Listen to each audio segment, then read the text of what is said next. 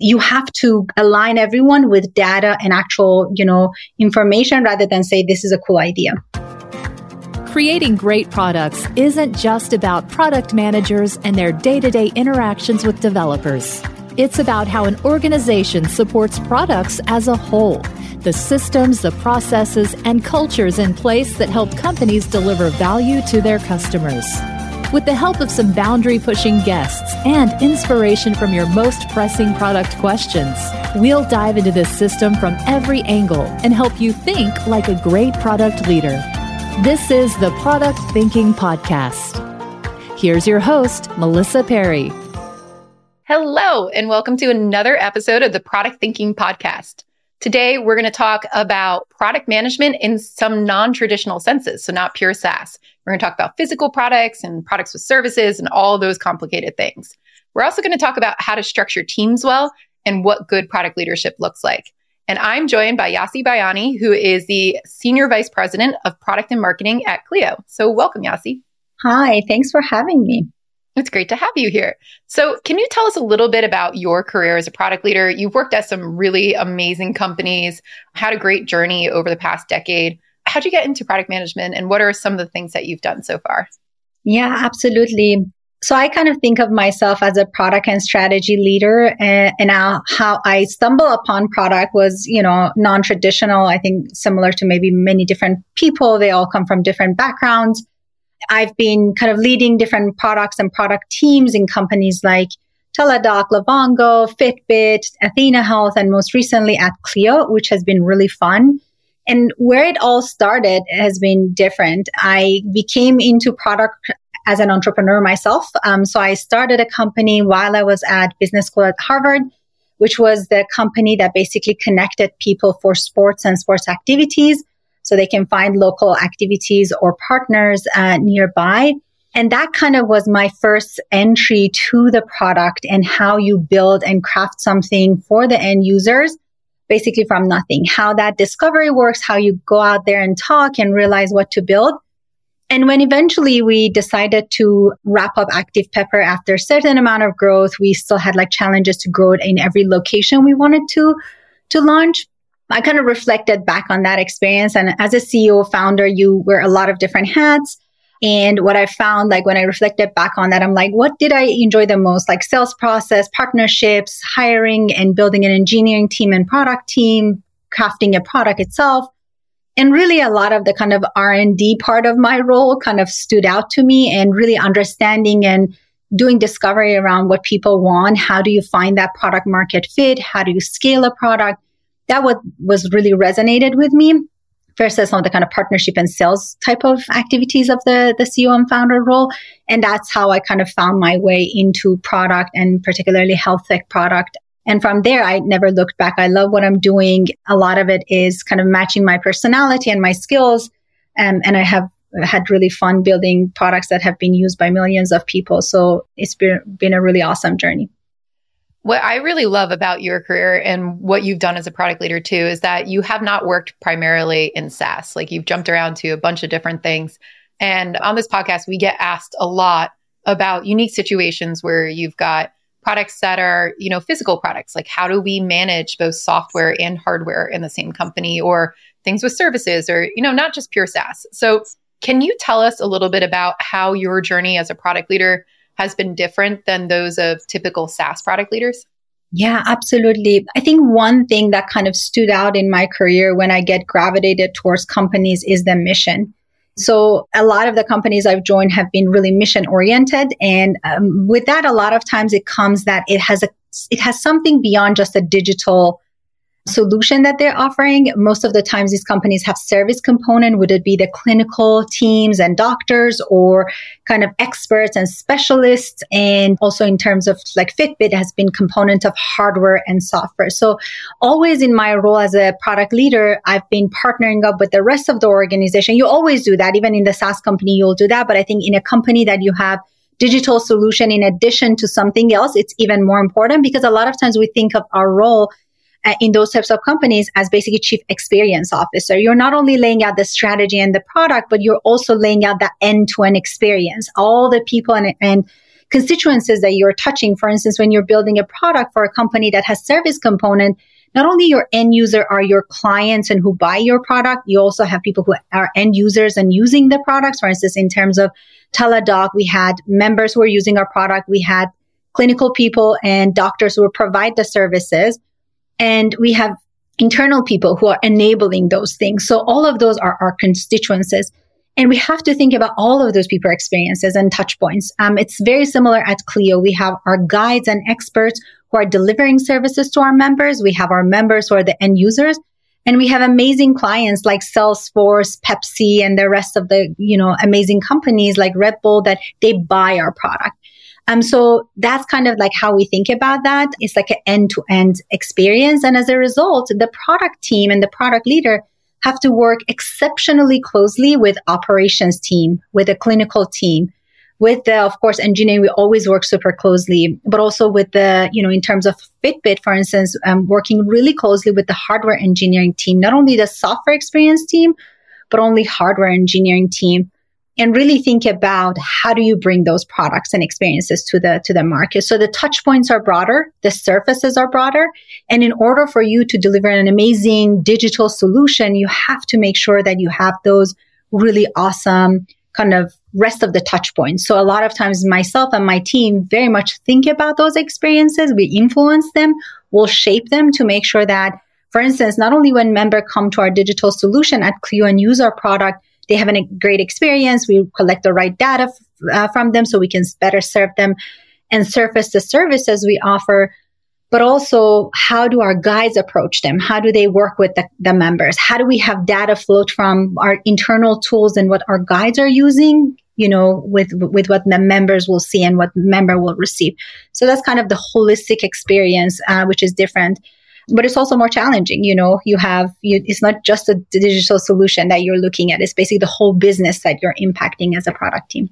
So as a product leader in those types of companies too, a lot of people ask me about structure. And I'm curious both at, the team level, but also at the executive level.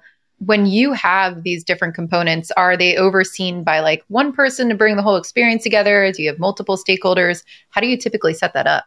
Yeah, that's a great question. And different companies do that, differently. So I think sometimes the chief product officer overseeing multiple of these functions to make sure they all come together in a right way. So it's still a very cohesive experience. We also seen it like in some companies, they have COOs looking at both operation and product. So that's another way to kind of set it up. There are companies that kind of set them up differently. You have the kind of chief product officer on one side and you have the, COO or the chief clinical officer on the other side, and they work closely. So each of those kind of structure could work and it kind of trickle down depending on how you structure it. It will be, different. What's really important is to make sure like either way, as Amazon also famously talk about that you don't want your internal structure show up on the external experience. So your end user should not know how you're internally structured and work. At the end of the day, these functions have to work so closely and so seamlessly that the end experience is very seamless and a solid experience for the ultimate users. So kind of in terms of like, how do we think about, structure? So it a little bit depends also what talent you have in place, what kind of, teams you have, how you wanted to kind of structure that.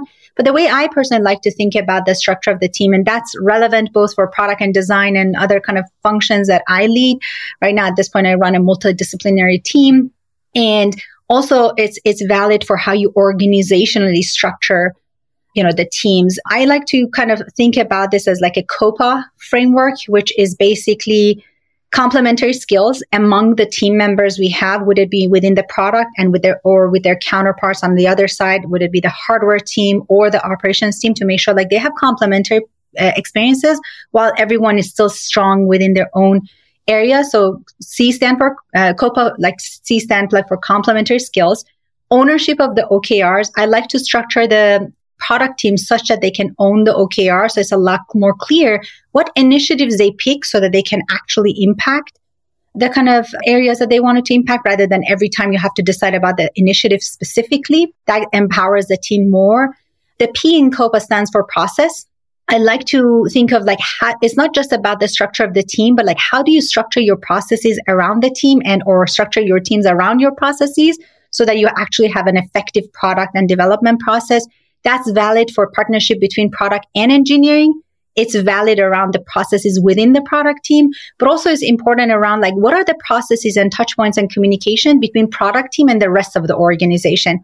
And as you have this product experience more broadly, because it's a whole, not only digital component, but also services component, those processes and touch points become so much more important to make sure everyone is moving, in the right direction and really hand in hand. And then the last piece is the alignment. Alignment of the product team and engineering team structure is really important, because when you think about if you have Scrum team or if you have like different type of structures, how do you make sure you structure your team as independent as possible? I know some organizations have shared engineering resources, for instance. That's one model, but I'm personally like much rather to partner up with the head of engineering and structure our teams in a more independent scrums, again, with the clear OKRs they own and they can impact, and really allow them to move fast. When you have shared resources, I've always seen it gets really complicated in terms of when someone moves from one project to another project, who owns what, who needs to be expert in what area. It just makes things so much more complicated, both from product and engineering perspective. So I'm personally more fan of independent teams, but they can run faster and more, in an empowered way. I like this Coupa framework. I think that's a really neat way to think of it. So you mentioned before too, when you don't organize correctly, you could see, or you don't work together, let's put it that way. You could see the internal organization and the outside of the product. For some of the companies and people listening to this, what are signs that your structure is impacting the way that people are doing your product? Like, what should they look out for and go, oh, I am observing these things. Maybe, it's actually an internal structure that's not aligned correctly. Yeah, 100%. There are multiple signs. One is product shipping with low quality. If you have a lot of bugs and issues, or you are getting into the kind of launch time and you realize, oh, we missed this thing, or, oh, this part of the group didn't do what we needed to. For instance, if you're launching a feature that has dependency on operations and operation cannot deliver at that time, either someone didn't communicate with them or didn't realize that. If you have this aha moments that things have to stop because something went wrong, you need to look and really identify what was the root cause of it. And a lot of it is like the COPA framework, the process might be the problem, or the structure might be the problem. So you really want to kind of diagnose and identify and fix that. But that's one area that you'll see that. A lot of times is when you see people finger pointing and like it's not clear who owns what. So your structure and your accountability and your RACI are not clear for the team. So they think someone else owns it. They think that the another one owns it.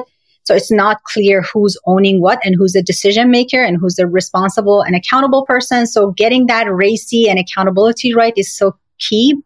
But if you see a lot of confusion around who needs to drive what, it's a moment to pause and say, okay, is our structure not correct? Is our, OKRs are not clear, our processes are not clear. So that's another area. Another piece is like really slow development. If you have a lot of challenges shipping things and you're, constantly falling behind as an R&D team to deliver, it's most likely some version of process and structure issues that you have. So really looking into that. And I always say, a lot of CEOs or founders ask me, I wanted to hire the best head of product. How do I do that? How do I search for that? How do I always, hire the best product managers? I always encourage them and give them all the clues on how to do that. But what's also important, product has so much dependency to other functions to do their area well. Otherwise, that is particularly true with engineering. In an organization that you have services and hardware and other components of the product experience, they have so much more dependency to all those functions. So it's not only enough to invest in product team or hire the best product people, because if they're not combined with the best engineering team and best processes, you still have the same problems. You won't have the velocity you need. So going back to your question, if I see that product team is always falling behind and they have issues with delivery or always behind in their roadmap, there's some version of either engineering team is not, highly performing and or R&D processes are not strong and solid, or our structure of the teams. And again, like RACI and those clarity around OKRs and who does what and how do we achieve those goals are contributing to that. So like 3 signs: product quality is not there. The second is a lot of confusion within the team, who does what. And the third piece is really falling behind in delivery. So clear. And I think you were getting into one of the questions I had next too, which is like, you're an outstanding product leader. Let's say somebody wants to bring you onto their team. You mentioned, I'm looking for quality of the other teams as well. What are you also looking for in a leadership level? I know you mentioned that many companies can structure, services and product and the ownership of that by a leader in many different ways. But what have you seen work best that's going to and even if it's not just one structure, what are the qualities that make each one of these structures actually work better in those organizations? Yeah, absolutely. And I think it's a bit different in different stage of your career, what you're looking for and the type of impact you can have. Like, for instance, at this point of my career as an executive, I look into how product focused the organization is, how R&D focused the organization is, how much they're willing to invest in the R&D, even if there might be some other components like services that is critical part of the offering. So that's definitely something that's top of mind. Like, what's the role of the head of product? And head of product, we all know it could be director level, it could be CPO level, but who's the driver and decision maker for the product? What's their role and where do they sit? What seats they have at the table? For instance, are they part of the executive team? Are they not part of the executive team? That also tells me how much impact you can have and how much as an organization you value product. So that's another thing to think about. The other thing is the, structure of the engineering team and or operations team. Sometimes, engineering team report to the CPO, sometimes product reports into the, CTO. So thinking about some of these structure, it tells you something about the view of the organization and how they build product. A lot of times, if the product is super technical, you may put the product team under CTO. If there are other components of experience and strategy, you put the rest of, maybe teams under CPO. So again, looking at those structures, it will be telling to you. Also, at this point in my career, given that I work very closely with CEOs and generally report to the CEOs, I look at the CEO's mindset. What kind of a CEO is this person? Is a clinically driven CEO? Is it a technology driven CEO? Is a very much sales and marketing and, commercial driven CEO? And that will also tell you how much the CEO will be involved in the product decision and shaping that with you, or they won't. So, and then depending on what type of a product leader you are, that kind of impacts how you make your decision, if this is a right fit for you or not. At a kind of director level or early VP level career, it's a bit different. It's again, some of these things are coming into the consideration, but it's a different structure. Generally, if it's a larger company, you still report into a CPO or, head of product. You may not directly report to the CEO. And also structure of the teams might be different. But again, some of the same questions still are very much valid. Is this an organization, a product-driven organization? And then assess it based on if this is a right fit for you or not. And maybe you are also coming from operationally driven background or engineering driven background. So maybe actually a very good fit, but it's a healthy types of question to ask to really understand what is the kind of nature of the product and company and how does that match what you're bringing to the table, and then kind of make your decisions based on that. Did you know I have a course for product managers that you could take? It's called Product Institute. Over the past 7 years, I've been working with individuals, teams, and companies to upskill their product chops through my fully online school. We have an ever-growing list of courses to help you work through your current product dilemma. Visit productinstitute.com and learn to think like a great product manager. Use code THINKING to save $200 at checkout on our premier course, Product Management Foundations. Facilitation is a skill I see as a fundamental difference between good and great product managers. Yet, it's often overlooked. Great product managers focus on guiding clear conversations and steering stakeholders to the best outcomes. You can develop these facilitation superpowers in Voltage Control's Facilitation Certification Program. Ready to unlock your greatness? Apply today at voltagecontrol.com/product. Did you know I have a course for product managers that you could take? It's called Product Institute. Over the past 7 years, I've been working with individuals, teams, and companies to upskill their product chops through my fully online school. We have an ever-growing list of courses to help you work through your current product dilemma. Visit productinstitute.com and learn to think like a great product manager. Use code THINKING to save $200 at checkout on our premier course, Product Management Foundations. When you were talking about the product vision piece too, I think that's really important. So we talked about how the CEO might be involved in it. Specifically for hardware and services companies, I've seen a lot of companies struggle with who owns the product vision, right? If you're Fitbit, we take that as an example, like, what do you do for who's going to craft the outside and how's the software going to go on the inside? I've seen places where nobody talks to each other. It's like the hardware goes over there and the software goes over here. Like, how do you work together as a team and as leaders to make sure that everything is accounted for there and the whole product's going to be successful? Yeah, that's really the art of product management, I think, and one of the hardest part of the role, because you need to be so good in influencing everywhere in the company and shaping that. But also, it's not like you just say, oh, this is what I think and we should do this. Like, you really need to have data, information to support your, argument and vision, but also partner up and understand the constraints or strength of other parts of the organization. So I think at the beginning of my career, I kind of did that, for instance, at Fitbit, but I somewhat stumbled upon it. I was doing it, but not realizing that, actually, this is my craft and way of doing product strategy. But when I look back at it, it became my way of doing strategy. And now I do it very systematically. And any company I advise or anything I, do, I always approach it the same way to get the strategy right. And that's what I did at Clio. I think there are 4 components to make a product strategy successful. And if you approach it from that perspective, it allows you to really start building the organizational kind of alignment needed and have that end-to-end view of how to do it effectively. One is that, first of all, you want to involve multiple function. The product strategy that is only crafted from the product team, it's a lot harder to get legs, under it versus if you involve other teams. So what I did when I came early on at Clio and we were trying to make some strategic decision, I asked our CEO that let's involve most teams. I don't want the product strategy just to be shaped from, product team. And that's what we did. And we went through the 4 steps that I, became my kind of way of leading to an effective product strategy definition. One is like collecting data internally. If you're super early, you may not have data, but like most of the other companies have some level of data about the performance of their product, the performance of their business. So making sure you get them. And also one thing that's important around that is like also build some alignment with executive around what OKRs matter for the business. For instance, like in an environment we are now, revenue is always important, but margins become so much more important. Like maybe a year ago, margins for most of the businesses was not as important. Like it was growth at all costs. But now that margin is important. So having a conversation with your executive and teams, is margin more important or engagement? Where do we put the money? So build alignment, not only just look at the existing data, but build some alignment on what OKRs matter for the business in this stage of the company in the next 6 to 12 months, and really try to use that as a kind of framework that help define and craft the strategy. The second piece is be super customer obsessed.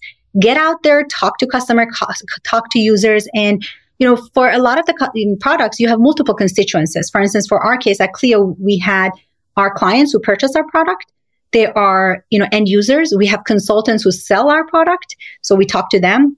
And we have our internal users, our guides and experts who deliver services to our members. So we talk with all of them, understood cons and pros of our offerings, the need each of these constituents have, and like brought that voice of customer to product strategy, kind of enablement. The other piece is the competitive advantage of the company itself and what the other competitors are doing. Of course, no one knows what their competitors directionally are going, but try to have a sense of that. And more importantly, really deeply look into your own competitive advantage. When I was at Fitbit, initially, we did some of this and I spent a ton of time with our R&D team. And during that process, I realized we actually have a golden opportunity because it was the first time that we were able to track heart rate continuously on hardware products. Some of our other competitors falsely claim they do that, but when we dug in deeper into their product, we realized actually it's a false claim. They actually do not have that technology. Wow. So, and I knew that that's foundation for getting a good sleep stage in place. Mm-hmm. So we use that to build more and more and give more, wind behind our sleep strategy. We said, okay, if we do sleep and we can track sleep stages and we can show all this information and we can show sleep score and we can give them sleep insights that are actionable, that all makes sense. And we are the only one who can do that. No one else has got into continuous heart rate tracking. So again, understanding what do you have as an asset in the company that really is your moat, your competitive moat, and what other competitors have, and decide your kind of strategic direction. And then the last piece is really, and part of that competitive analysis, when you do that, you also do market trend analysis, the consumer trend analysis. So you collect all the competitive and market information plus your own competitive advantage information. And the last piece is really stakeholders interview. Really understand, because CEO may want to go certain direction, COO might want to go different direction. Really understand, how do everyone see the growth of the company and what is their vision, and really try to align that with all the other information you crafted. So that I've done it at Fitbit with sleep. I've done it with female, health expansion, which initially we had a lot of challenges. We wanted to get into that sector, but a lot of our executives were male. So they didn't realize what's the benefit of having female health tracking and fertility tracking information on your app. It just doesn't make any sense. We collected data. We said, first of all, 52% of our users are at that point women. Second of all, they all want to come to one app to manage all of their health, not just go to different fertility tracking products or cycle tracking products. And with all the work we've done, we proved that. And what happened is when we got a lot of initially hesitations around getting into that, area. And to your point, our head of marketing was also a woman. So she and I partnered up. We did a lot of, user research, market research. We collected all the information. Ultimately, we were able to convince our, head of product at that point and CEO and the rest of the group. So we put engineering effort behind it. We built the product. And within the first month that we launched it, we had over 2 million people using the capability, which was really awesome.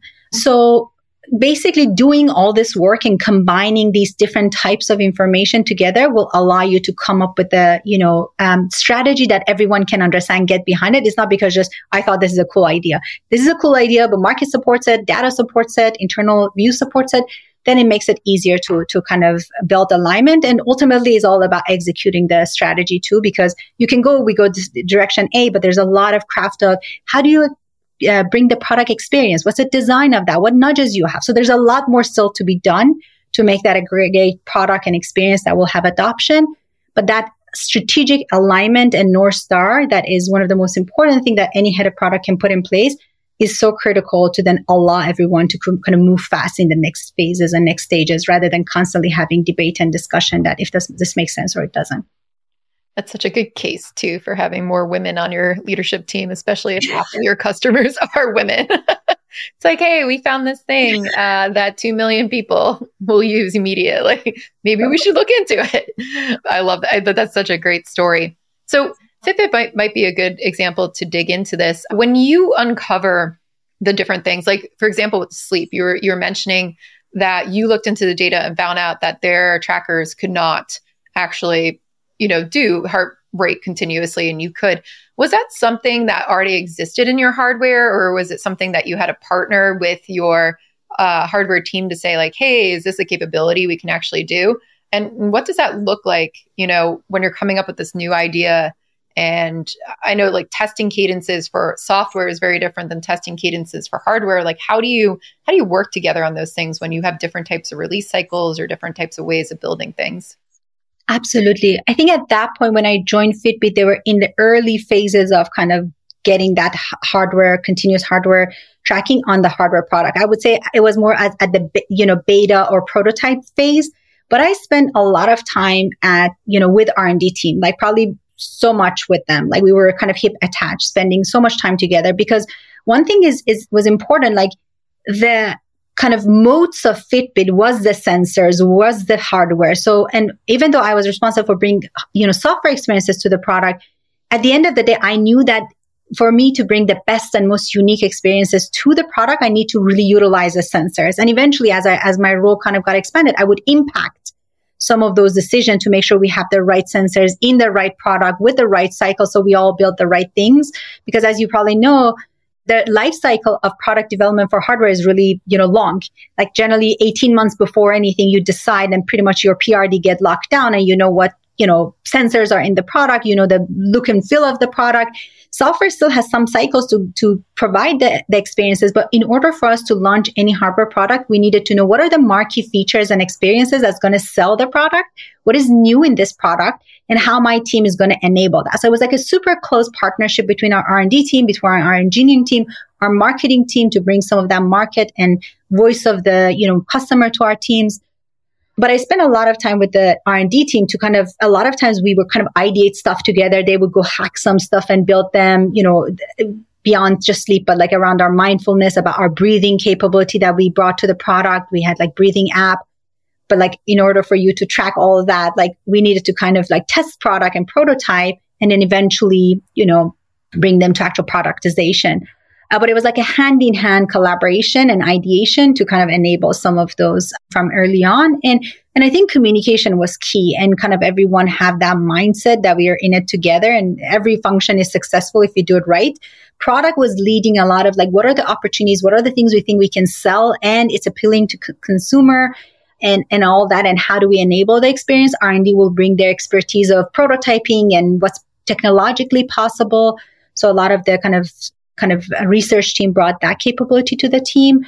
And then with the marketing, like go-to-market strategy and how do we tell the stories and all that stuff. So we had some really cool, case studies. One of the other examples, like pretty early on in my time at Fitbit, we were thinking about, again, we were looking at data. We were thinking about multiple capabilities we wanted to bring to the market. And at that point, there was a lot of coverage around sitting is the new smoking.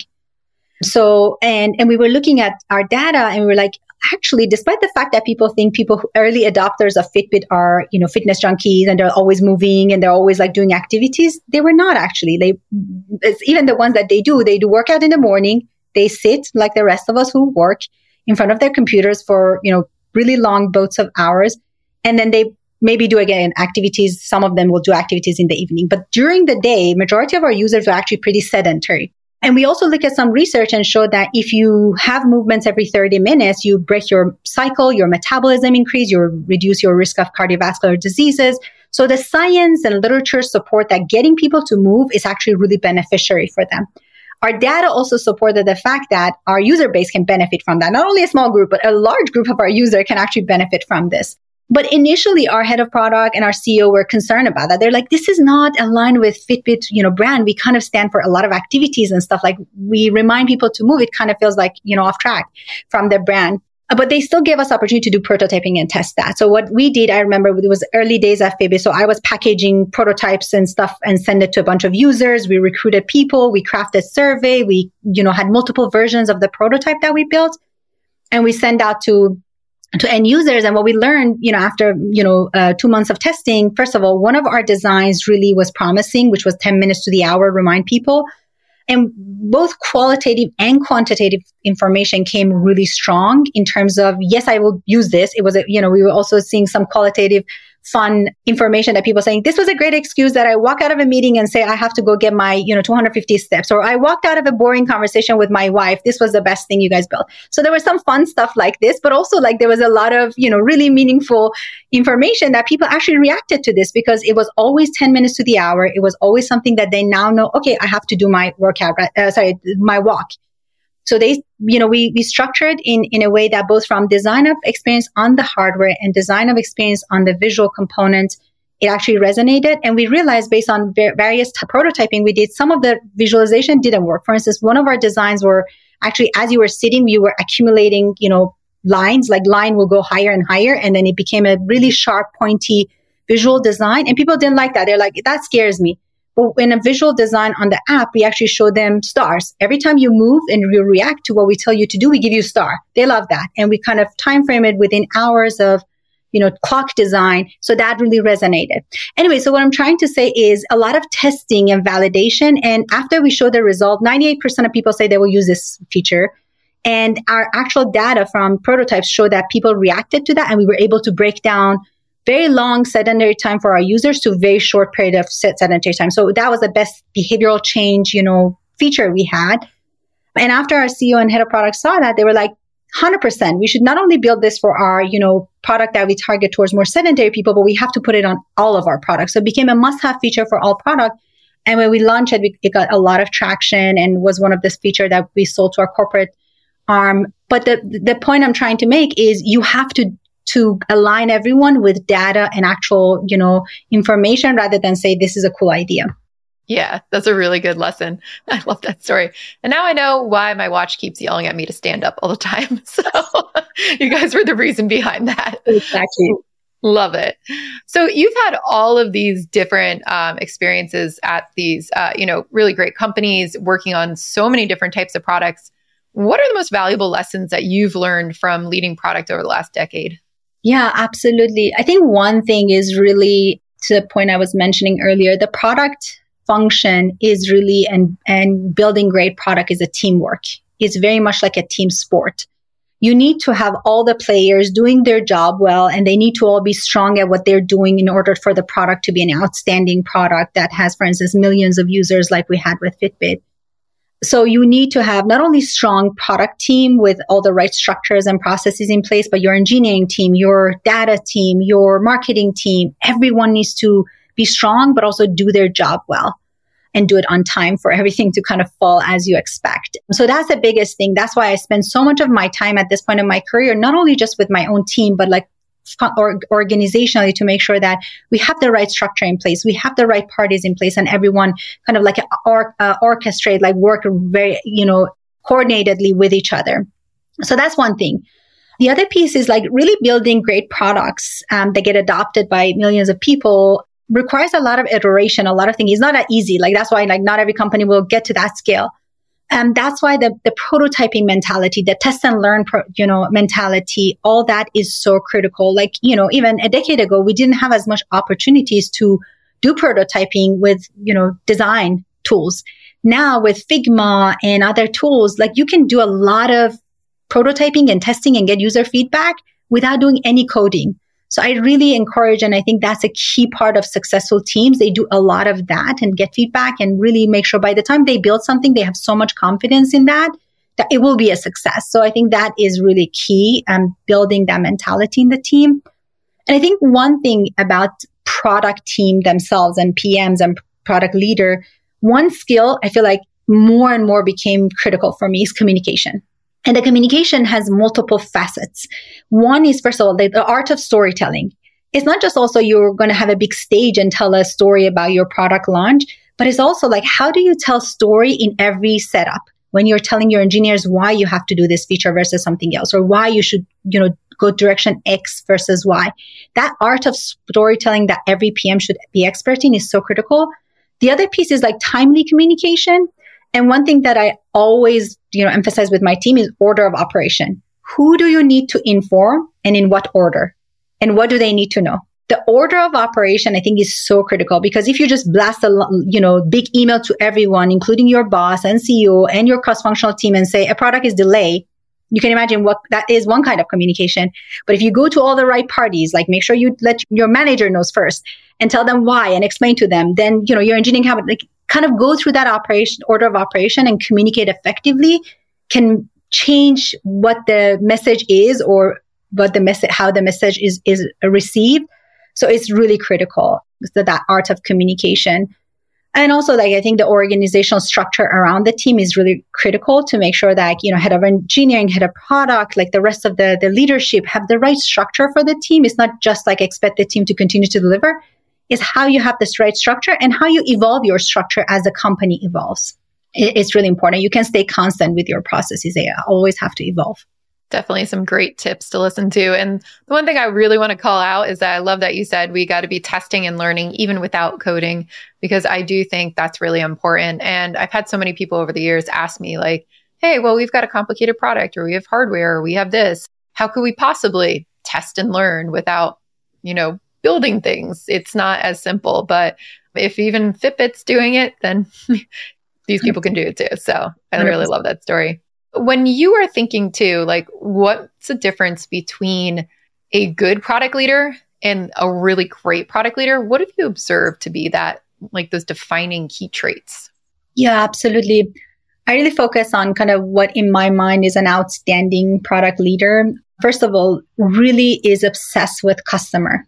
Really focused, like rather than being competitor obsessed or CEO obsessed or internal, focused, really, really ingrain themselves and their team into the customer's voice. So kind of have a lot of touch points, bring that to the team and build a customer obsessed team. There is nothing more valuable for the product team than voice of customer and really understanding what problem you're solving, because that then give you opportunity to be creative and then solve them most effectively. So that's one thing. As a product leader, particularly, I think it's important to be process oriented, because all the reasons, like we touched on process multiple times, is one component of making a successful product is having a good processes in place. So as an outstanding product leader can kind of come back and review the processes, diagnose issues, and then kind of fix them and improve them, with the rest of the counterparts. The other piece is like data and analytics is another kind of really key component. I would say being data obsessed as well and really looking at the performance. And that also is kind of tied to making sure they build a team and guide the team to be, outcome focused rather than output focused. It's not just about shipping something or shipping a feature or doing whatever everyone else asks us. It's more about like, okay, what is the outcome of that thing? Why do we do that? And is that the right thing to do versus something else? That's something that I think really makes the outstanding product leader and kind of ingraining that culture within the team. And power of influence. We talked about in my career, I've been able to multiple times significantly sway and change the perspective of, senior leadership and executives. And how did I do that? It was really by power of influence. But what gave me the power of influence is data, research, information to collect. So I think great product leaders really have that capability and can sway everyone else's, mindset to the right direction using the right tools. And we talked about this communication, art of storytelling, effective and timely communication is really key. And also the strategic view, which I think honestly, any PM, I ask my team, everyone within our team should think strategically. That's like a key component of any great product leader or PM. It's not just do the thing they ask, but think about like, how does that tie to the larger business? Which then with that, it comes that for PMs, it's essential to understand the overall business. It's not just a slice that they're in. Outstanding product people within each level, they understand as much of the business holistically versus just one slice of it. And that allows them to make the best product decisions that really serve the business and has the outcome impact that we all want. Great things for people to really develop to become exceptional product leaders. Thank you so much, Yasi, for being on the podcast with us today. If people want to learn more about you or your work or follow anything that you write, where can they get in touch with you? Yeah, absolutely. They can follow me on LinkedIn, Yasi Baiani, and on Twitter @Yasaman. Great. Well, thank you so much for being with us today. It's been awesome learning about all of your stories. I had a really good time hearing about especially Fitbit sleep and in the women's part of Fitbit too. I thought that was really cool. For those of you listening, Product Thinking Podcast comes out every Wednesday. So make sure that you subscribe so you never miss another episode. And next week, we're going to have another Dear Melissa where I'm answering all of your questions about product management. So please go to dearmelissa.com. Let me know what questions you have, and we'll see you next time.